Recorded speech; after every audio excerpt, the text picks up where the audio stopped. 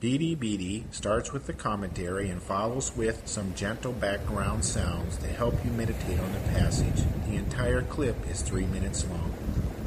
Psalm 18, verses 16 through 19.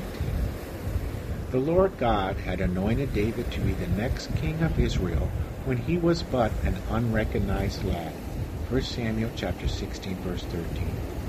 The fulfillment of the promise began looking possible when he was moved from being the family shepherd boy to the court musician and arm bearer in the household of King Saul. 1 Samuel chapter 16, verses 21 through 23.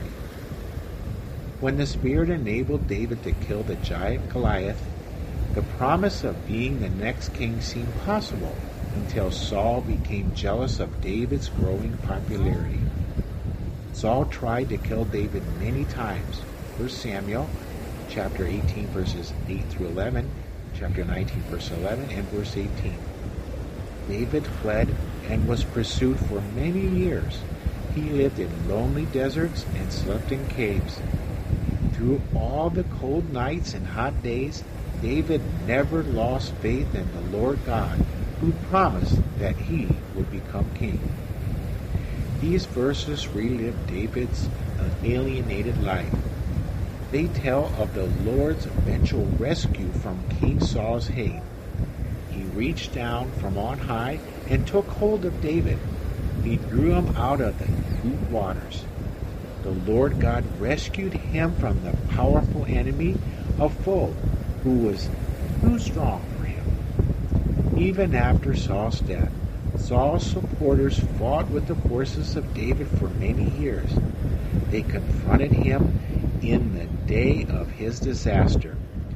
Through all his trouble, the Lord God was David's support. The Lord God has made several promises to me many years ago.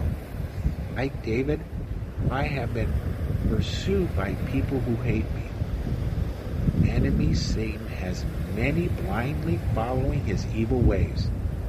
I am inspired by men like David who to have faith in God for many years, though the promise seems far off. The Lord God is my support. I have not lost faith like many. Jesus will bring me to a spacious place where I am free to roam, unconfined by the threats and dangers that had hemmed me in. Do not lose faith. Jesus' promise is true. BDBD is sponsored by FreeBibleStudyHelp.com.